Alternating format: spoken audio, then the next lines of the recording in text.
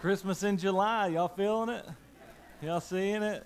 I remember when I was a kid, I was about Macaulay Culkin's age when the first Home Alone came out, and people thought I looked like him. And I don't think I did. I don't know, but I would be in Walmart sometimes, and random people would come up to me and make me do the aftershave. I put my hands on my face and yell, and I remember just being so embarrassed and doing whatever. But there's nothing like being forgotten. You know, I don't know if that's ever happened to you. You've ever had that feeling of being forgotten, or you find out that all your friends got together, but you find out the next day. Have you had that happen? You're like, I thought we were friends. Like, we didn't even know you all were getting together, but that's all right. And so there's nothing like being forgotten. I remember one time when when Rosie was in preschool, she was going to preschool in Coal Run, and we lived at Harold, and my office was in Pikeville, and I came to work in Pikeville. Bethany would usually take Rosie and drop her off at preschool. And she asked me one morning, she's like, can you take her? She had something else to do. I said, sure, I can take her and drop her off. And I took her. Got halfway there. and I didn't drop her off. I was driving, and we came through Coal Run. We got almost to Pikeville, and just soon as we finished past that light at Big Lots, where Big Lots used to be. You know, it's in rural towns, everything direction-wise is the old Big Lots. You know, when you say... Or the old Big Lots. We never say what it is now. But anyway, we got past that light, and I heard from the back seat, Dad, where's my school? And we had passed it up like she knew. Dad, you've left me in the back seat. I'm not going to work with you. Where's my school? You forgot that I was even here. And she probably remembers that. Do you remember that? There you go. So we never forget it. And so you may have had that feeling, like I said, friends, or maybe you didn't make the team that you thought you should make, or maybe you feel forgotten, but you feel invisible. Like nobody sees you, like you don't have any value, or like your work doesn't matter, or it doesn't count. Maybe you didn't make the team, maybe you got skipped over for the promotion. Maybe you took a new job and you thought, man, all my coworkers are going to miss me so much at my old job. And then it goes a month and you don't hear from them, and 6 months and you don't hear from them, and like you never hear from them again. You're like, well, maybe we weren't friends. And so maybe you have all those feelings, and we all know at some point, in some situation in our life, man, we felt that, and it's not a good feeling. But even worse than that is the times we may feel and we wonder, did God forget me? Has God forgotten my circumstances? Has God seen my situation? How could I end up in this place in life if there really is a God? How could I end up in a place where I've made all these mistakes and I've burned all these bridges? Or maybe you end up in this place and you just suffered some kind of abuse or trauma in your life that was nothing of your own doing, just it got forced upon you. Or maybe you got some health report, or maybe you've gone through a divorce and it's messy and the kids are here and there. Maybe you're just in this situation that doesn't make sense, and you think, God, how can you be in the middle of this? What we're going to try to do this morning is we're going to give God that situation. Okay? The place that we are in presently in life. The truth is that God can use the bad in your life that has happened to you, and He can use the bad in your life that you've done, and He can use it for good right now. We're going to figure out how do I do that? How do I join God at work in life like that? And so I want to say this, like to do this, it starts with a fresh heart, a heart that says, God, search me for any selfish ambition. Search me, search my heart for that's driving me. Get rid of any bitterness that's paralyzing me. I want to see your purpose in this situation in life. I want to just say this. With the right perspective, you can always find purpose in your position. With the right perspective, you can always find purpose in your position. And by position, I don't mean your job title. I just mean your circumstances and situation in life, because we're going to be talking today about Esther. And we're going to look at Esther's position, her situation. We're going to look at two things. We're going to look at her past, and we're going to look at her present.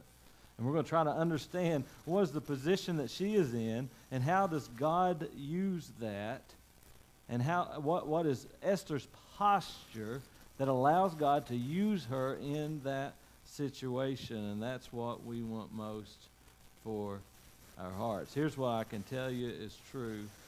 If you're changing jobs, positions, locations, if you just moved here in the last couple of weeks, maybe you're a student, maybe you're working at the university, maybe you're working here in town, you just moved to Pikeville. It's not by accident, okay? If you are here, God's got a purpose for you. If you are here and you were raised here, and your mamaw was raised here, and your mamaw's mamaw's mamaw was raised here, you have purpose in Pikeville. If you are here and you're part of the kingdom of God, His family, you have purpose where you are. You don't have to move and go across the sea to find mission and purpose. Okay? So we're gonna figure out, how do we find purpose in our position? Let's look at Esther and her story. First, let's be reminded of this truth in Romans 8:28. And we know that God causes everything to work together for the good of those who love God and are called according to His purpose. For them, He's called each and every believer. You have a gift and you have purpose that is called by God. For God knew His people in advance, and He chose them to become like His Son, so that His Son would be the firstborn among many brothers and sisters. Let's read, starting in Esther. We're going to be in Esther chapter 2. Just a little bit of context. If you missed last week, we talked about unrestricted appetites, unrestrained appetites. King Xerxes, he was the leader of the Persian Empire, 127 provinces, a majority of the known world at the time, from parts of Africa to India, were all under his rule. And he was hungry for more. He had this huge party, 6-month kegger, out of control. And then he gets mad at his wife, his queen Vashti, because she won't do what he says.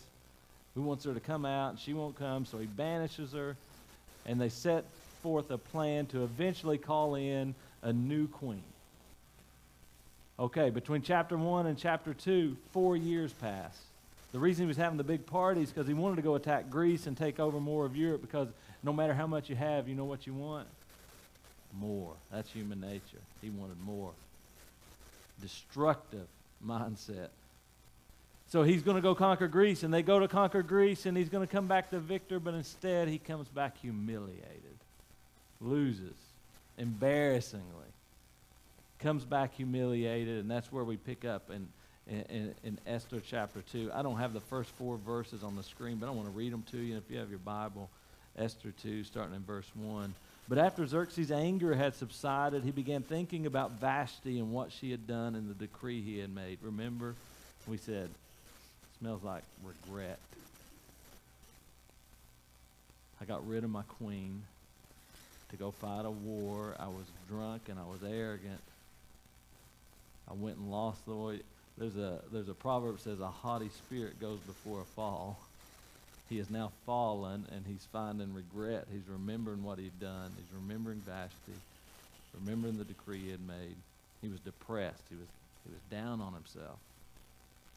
So his personal attendants suggested, let us search the empire to find beautiful young virgins for the king. Let the king appoint agents in each province to bring these beautiful young women into the royal harem at the fortress of Susa. Hegai, the king's eunuch in charge of the harem, will see that they are all given beauty treatments. After that, the young woman who most pleases the king will be made queen instead of Vashti. This advice was very appealing to the king, so he put the plan into effect. We get to Esther 2:5. And we're not going to read all this in order. There's a lot of verses. We're going to go through 20 verses. We're going to take it and look at it in chunks at a time. Right now we're looking at Esther's past. So who was Esther? Where's she from? What's her story? What's her position?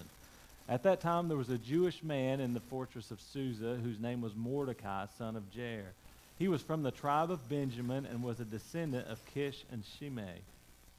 His family had been among those who, with King Jehoiakim of Judah, had been exiled from Jerusalem to Babylon by King Nebuchadnezzar. This man had a very beautiful and lovely young cousin, Hadassah, who was also called Esther. Enter Esther. First time the character steps into the story in which the book is her namesake. We have found Esther. Second sermon. Didn't talk about her last week. Today we're talking about her. When her father and mother died, Mordecai adopted her into his family and raised her as his own daughter. So that gives you a little sight into the past. I'm going to give you a little bit of context. Esther is a Jew. She's a Jew, and she's part of a family of Jews and a tribe of Jews who were taken from their hometown of Jerusalem and carried away in captivity by the Babylonian Empire, and they remained there, and now Babylon has fallen, and Persia is now the empire and the leader, and they live in the capital city of Persia, Susa. When I say, have you ever felt forgotten? You remember that the Jews had been told over and over in generations that they were God's chosen people. And here they were living in a pagan culture, feeling like they had been forgotten, been abandoned by God. And I know that had to be in her mind. She was also, when we don't know how old, but young enough that she had to be raised by her cousin, that her mom and dad had passed away at some point. She lost her parents. And her older cousin, Mordecai, adopted her, if you will, and raised her as his own. I don't know what your past is or what it looks like, but I can think Esther, man, could have been here, could have been jaded, could have gotten to a victim mindset, could have thinking, think about how everything bad has happened to me. Look where I'm at. I'm in this pagan empire, and I've lost my mom and dad. Had to be raised by my cousin, and she could have had that perspective, and that's the perspective the enemy wants us to get into, to think God has forgotten us. And even though he's not mentioned in this passage, he's everywhere in this story. And even though you may not see him directly in your life right now, and you think, God, the circumstances are so messy, you have to believe and know that there is purpose in your position right now where you are in life and the way things are. There's purpose. And she could have got into that perspective and thought, man, I'm a victim, but she didn't get there. She looked and she began to see, what is God doing? Is he here? Am I part of it? Because you know what? There's no way that she could have decided to have been born in that place. Right? God put her there. And he's going to use her there. We find throughout the story, and you got to know a little bit of the end of it to know the significance of today. So I'll give you a little preview, all right? We're going to take it slow, but here's the spoiler alert. All right, Esther becomes queen. The king doesn't know that she's a Jew. Somebody on the king's staff is going to get mad at the Jews and try to have them all killed, and there's going to come a point Esther's got to make a decision. Do I go to the king and reveal who I am and try to save my people? Or do I not? And she does, and God saves his people. This is the story being orchestrated here today when we look at Esther's position and her past. And so the famous line here that we have on the sermon slide is, for such a time as this, and that's the famous verse in this book. And we think, gosh, if I just had that moment in my life that eventually I could be the one that's going to make this courageous decision to go to the king, save an entire nation, that'll be awesome. The reality is that every believer has, for such a time as this moment, every single day. You following me? It doesn't have to be this big thing. It doesn't have to be at a level. You see, God has uniquely gifted you and positioned you and brought you from birth. He known you before you were born and brought you into this place where only you can reach a certain person the way that I can't. You with me for a minute? He has given you a unique purpose. And as long as you wake up and you think, God's not hearing me or my circumstances are a mess, and you don't see the fact that when your feet hit the floor, you're on mission, you're going to respond in fear and not faith. You're going to be hesitant. You're going to be stepping back and holding back from what God has called you to. So that's her past. I don't know what your past is. Could be good, bad, confusing, messy. Biggest mess. You probably could write a book. I don't know. But it doesn't matter. We're going to look at her present, where she ended up now. She's gone through this. Here's where she is. Here's how God's using her present, where Where's she at right now? Esther 2:8. As a result of the king's decree, Esther, along with many other young women, was brought to the king's harem at the fortress of Susa and placed in Heggai's care. Before each young woman was taken to the king's bed, she was given the prescribed 12 months of beauty treatments. Who's signing up in here? Got any volunteers? 12 months of spa and Ulta and all the good stuff. This is crazy. This is essentially the Miss Persian pageant. Miss Persia pageant, okay? If you can imagine that. You may have seen the Miss USA pageant where people from every state, or girls from every state, and they win their state, and then they go and they're competing to become Miss USA. Well, this is essentially what the king is doing, and the historian Josephus said there was about 400 women that were selected and brought to this harem and brought in, and he was going to meet each one of them one evening at a time, and he was going to pick. And this is the situation Esther finds herself in. And we know she's not told anybody she's Jew. Everybody thinks she's Persian. And now she's in this 400, and she's waiting for her turn with the king. 12 months, okay, of beauty treatments. 6 months with oil of myrrh, followed by 6 months with special perfumes and ointments. This is like Ulta on steroids. You don't know what this culture had and what they were doing. Like, you can't even imagine what was happening right here. For 12 months, can you just stop for a minute and think, for a year, you're going to do nothing but get pampered. Now, I know after the year, it's not so great. But for a year, they're getting pampered, all these beauty treatments. We find more about Esther. It says she was the daughter of Abihail, who was Mordecai's uncle. When it was Esther's turn to go to the king, she accepted the advice of Haggai, who was basically the king's assistant and overseeing. He was the guy put in charge over all these 400 and getting them ready to go. And it says she accepted the advice of Haggai, the eunuch in charge of the harem. She asked for nothing except what he suggested, and she was admired by everyone who saw her. So she's in the 400. It's almost her turn. She asked Haggai, she's like, whatever you think I should take, I'll take. I'll wear, I'll do whatever you think I should do. It says Esther was taken to King Xerxes at the royal palace in early winter of the 7th year of his region. That's where we find out it's been 4 years.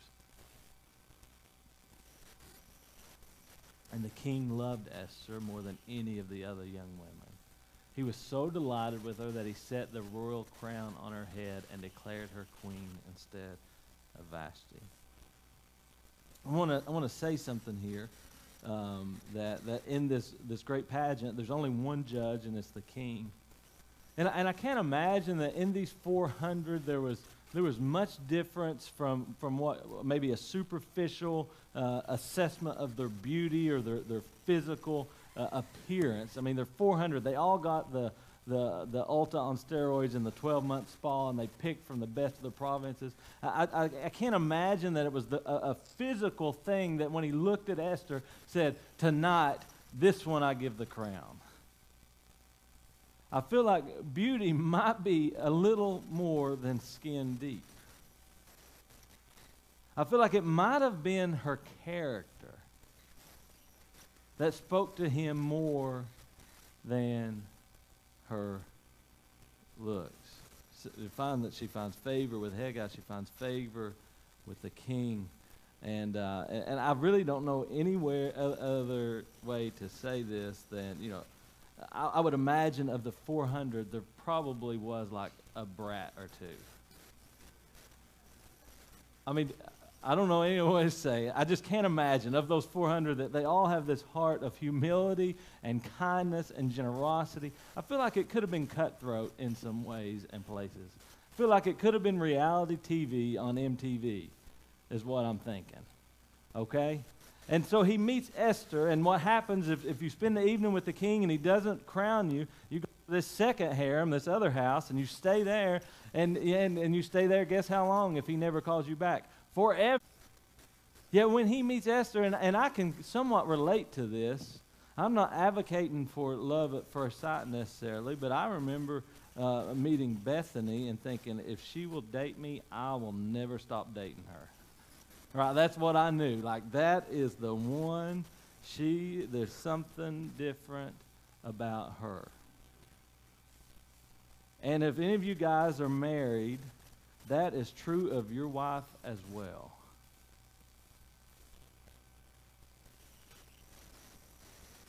And I knew, and like I would, if I had a crown, I didn't. I had D's and C's on my report card.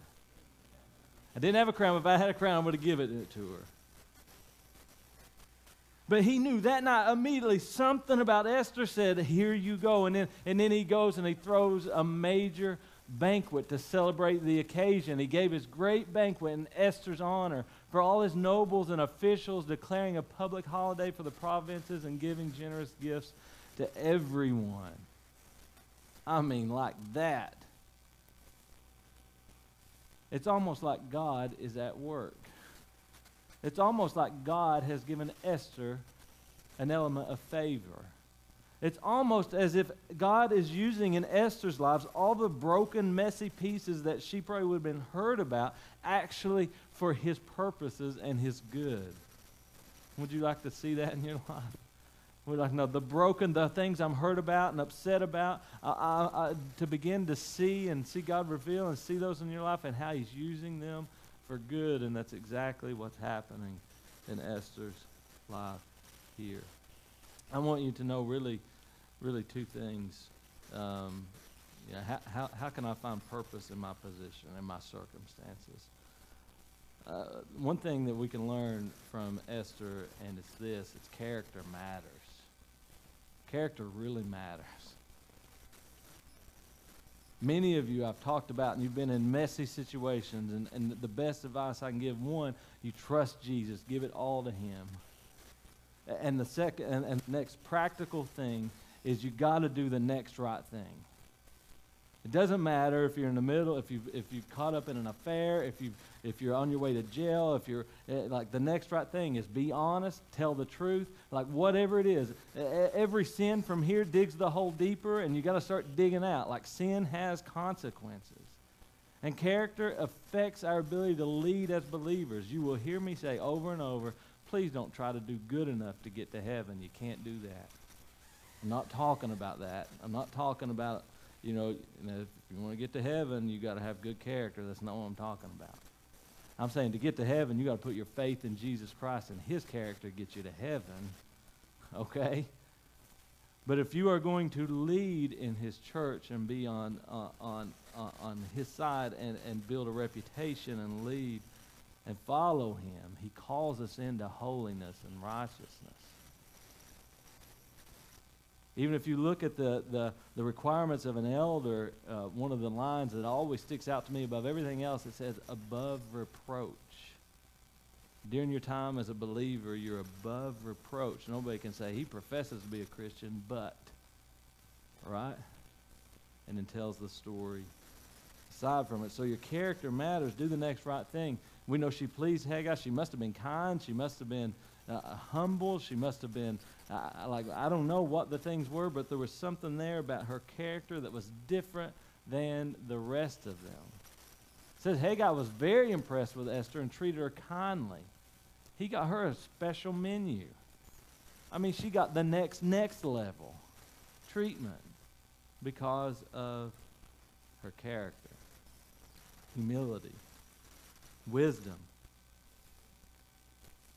We find in verse 20, she had the wisdom. It says, Esther continued to keep her family background and nationality a secret. She was observing. She was relational. She understood what was going on. That if she told this right now, it would not work out well. And we find that she was obedient. She listened to Mordecai. It says even when she lived with him at home, she was a good child. She was obedient. We find Esther's character. And the last thing I want you to see is really perspective.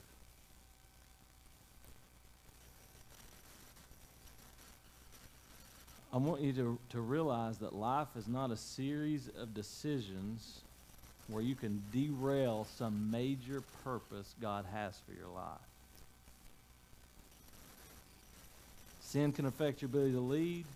but it's not going to derail God's ultimate purposes. Okay? It may change God's purpose for you and how he's going to use you, but you never get so much sin or so broken and so messed up that God can't use you. There is always hope. Okay? I want you to hear me say that. I want you to have this perspective, and I want you to, and if you don't get this, here's where you will end up. You think that the only way I can be happy and find purpose is if my circumstances change. Think only if I get the new job, or this deal goes through, or if my marriage is restored, or my health is restored, or like if my circumstances would change and things would change, then I would find purpose. But I just don't feel purpose, teaching at this school or working on this construction site or at this place anymore. I just can't, or being a stay-at-home mom, or whatever those things in your life are. Your perspective will get all messed up, and the enemy will get you to think, man, it's got to be different for you to actually live into your purpose. You got too much baggage, you got too many things, God can't use you. He'll get you thinking that. If you don't get this idea of perspective, then you will also, your joy will be stolen through comparison. You will compare yourself to everybody else. And man, they got it all together. Their family's perfect. Got a suburban. They got everything, man. Perfect kids. You don't know what happens when they close the door. You don't know what's going on. You compare you to somebody that's singing, or the way they look, or you're not tall enough, or you're not skinny enough. Like the joy of comparison, you think, my circumstances are just not what theirs are, so I can't serve like them.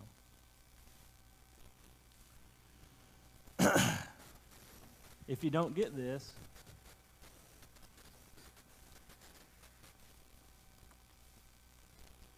you'll get in this cycle of negative self-talk and beating yourself up.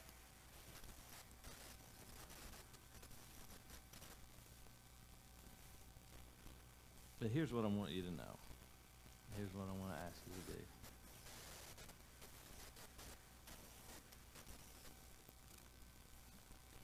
I don't want you to be hurt by your circumstances, by the past, by what someone's done from you. I want you to get rid of the bitterness. I want you to say, God, show me how you're going to use that.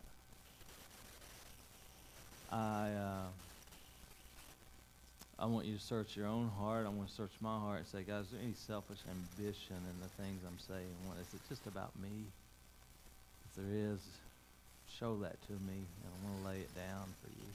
I want to give you my situation. See, because this purpose is not about Esther being queen. This purpose is not about us getting what we want and having shiny things. Actually, Jesus taught us that we got to be willing to lay all those things down. When we go to follow him, it's probably going to be more suffering than it is honor. But the purpose that we're talking about today's purpose is joining God at his work in his kingdom to bring hope to a broken world. And you got purpose in that, unlike the person sitting beside you. You go to a place I can't go. You talk to people I can't talk to. You have stories I don't have. You can relate to people I can't relate to. I can relate to people you can't relate to. Yours isn't better than mine. Mine isn't better than yours. This is the body of Christ. This is how it works. He's the grand architect. He didn't get it wrong. He didn't mess you up. You are who you are, and you were made to be that person. And so until we realize, God, this is the circumstances, this is the place you've put me, I'm not going to keep thinking it's got to change. I'm going to go into it on a mission field. Monday morning, I'm showing up as a missionary in life. It doesn't matter where you work, what you do, teacher, coach, construction, legal, I don't care, nurse, healthcare, you name it, it doesn't matter. You are on mission as a believer with Christ. Are you breathing? Anybody in here breathing? Anybody awake? All right. Anybody breathing? Anybody not breathing? Say amen. If you're breathing and you're a believer, you have purpose. Don't believe the lie. You have purpose, and God is inviting you to live into it, to accept the way that things are and say, God, use them. Show me how to reach people with you and through you and for you. This verse is simple. How you do that. Jesus taught it like this. He said, you are speaking to you. You. Not your neighbor. You. You are the light of the world. As a believer in Christ, you are the light of the world, like a city on a hilltop that cannot be hidden. No one lights a lamp and then puts it under a basket. Instead, a lamp is placed on a stand where it gives light to everyone in the house. In the same way, let your good deeds shine out for all to see so that everyone will praise your heavenly Father. I think about it like this. You know, we got this thing outside called the sun. Y'all know what the sun is? Good job. Me and Harker have been having this conversation. Didn't know. You know, he now knows it's a star and all that good stuff. So we got this big sun out here, but you go out there and you're going to find shadows everywhere. Right? You know, I grew up in McGoffin County. There's two sets of arnets. Arnets, if you're down there, there's shade tree arnets and there's the black arnets. The black arnets worked outside and got tans.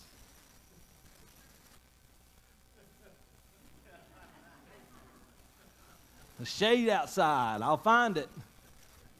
So you got the big sun and there's shade and it creates shadows. And I like to think of it this. You've seen these new lights, these LED lights, stranded lights, and all these little bulbs on it. I think of the church and believers like that. Like you can get into the shadows and the nooks and crannies of places I can't get by preaching on Sunday morning. I can't preach to your workplace or your family in the way that you can and lead them. I can't preach to your classroom or your friends like you can. Just by living Christ in front of them and sharing when you've generated some curiosity. It's like, why are you the way you are? So let me tell you, there was a man. His name is Jesus. And so we look at our situations and they don't make sense. They're confusing. I look at mine. How'd I end up in Pikeville? You all have heard me share this story if you've been around long enough. I came because when I was a senior in high school, I was mad at somebody else at Morehead State, so I said, I'm going to Pikeville College, and you all can have it. That's the story of my ministry in Pikeville.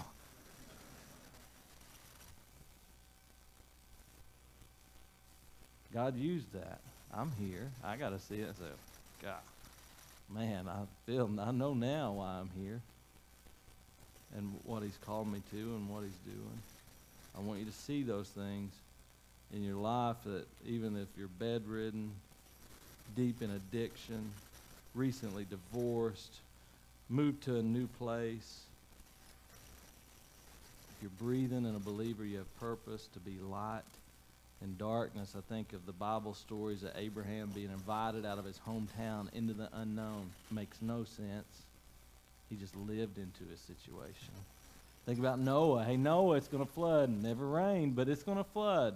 Makes no sense. He just lived into his situation. Daniel going into the lion's den. I preached a sermon once called The Lions in Daniel's Den. Didn't make sense, but he lived into his situation. Mary, when she became pregnant as a virgin, did not make sense. It was revealed to her, Mary, you've been chosen, and your son's going to be the Messiah. His name is going to be Jesus. She lived into her situation. Jesus born, lived the character that we can never live, that gives us hope of eternity. Found himself on the cross we deserved. And in the garden the night before, he said, not your will, or not my will, but yours, Father. He lived into the situation that he was given. Ephesians 2:10 says, we are Christ's masterpiece created in Christ Jesus to do good things that he prepared in advance for us to do. Every believer has purpose. Psalm 139, one of Bethany, my wife's, one of her favorite passages. Starting in verse 13, it says, "You made all the delicate inner parts of my body and knit me together in my mother's womb. Thank you for making me so wonderfully complex. Your workmanship is marvelous." Is that how you talk about yourself? No, we point out all our own faults. It's offensive to the one who made you. It's offensive to God when I use my handicaps that I think I've got and my shortcomings. It's good to be humble. But when I make that as an excuse to not do what he's calling me to do, it's offensive. He says, David said, "Your workmanship is marvelous. How well I know it. You watched me as I was being formed in utter seclusion, as I was woven together in the dark of the womb. You saw me before I was born. Every day of my life was recorded in your book. Every moment was laid out before a single day had passed." We're going to invite the worship team to come back up.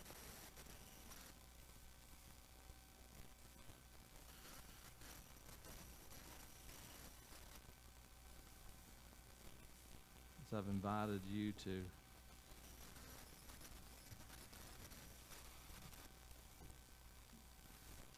be like Esther and do the next right thing, to live into the place that she was, her past and her present, and the way that it all worked together. This is not unique to Esther. It's true for each and every one of our stories. And if you're here this morning and not a believer, I want you to know that you're going to spend a lifetime trying to find significance and purpose, and without knowing the one who made you, who created you in the womb, you're going to come up empty. I'm going to invite you into relationship with Jesus Christ, because it didn't make sense that he was on the cross in our place, that he died while we were yet sinners. He died for us. But he didn't end there. He went to a grave, and then he bust out of it and left it empty, showing the power and the significance and the truth of who he was. And when you believe that yes, that's the Jesus, I put my faith in him, I'm telling you, your life is never the same, and your eternity is changed forever. So this morning I invite you to find purpose. Look at all the mess in your life. Give it to God and say, "Use it right now. Search my heart, guide my character. Let me have the right perspective every single day." Jesus, we come to you with humbled hearts, thankful that in seasons where we just wonder if you're even here, that you never leave us, that you never forsake us. That when we're doing our own thing, when we failed to put our trust in you, we put our trust in ourselves. God, you're still just watching and caring and loving us, inviting us and drawing us to you, revealing yourself to us. We just pray today to be a day and we grow one step closer. God, that you take these lives, these light bulbs, these small lights all around this room, and we're all equal in your kingdom. We all have the same value and significance, whether I'm up here or down there, it doesn't matter. And use these people to push back darkness in our neighborhoods and in this place in ways you've never done. In Jesus' name I pray.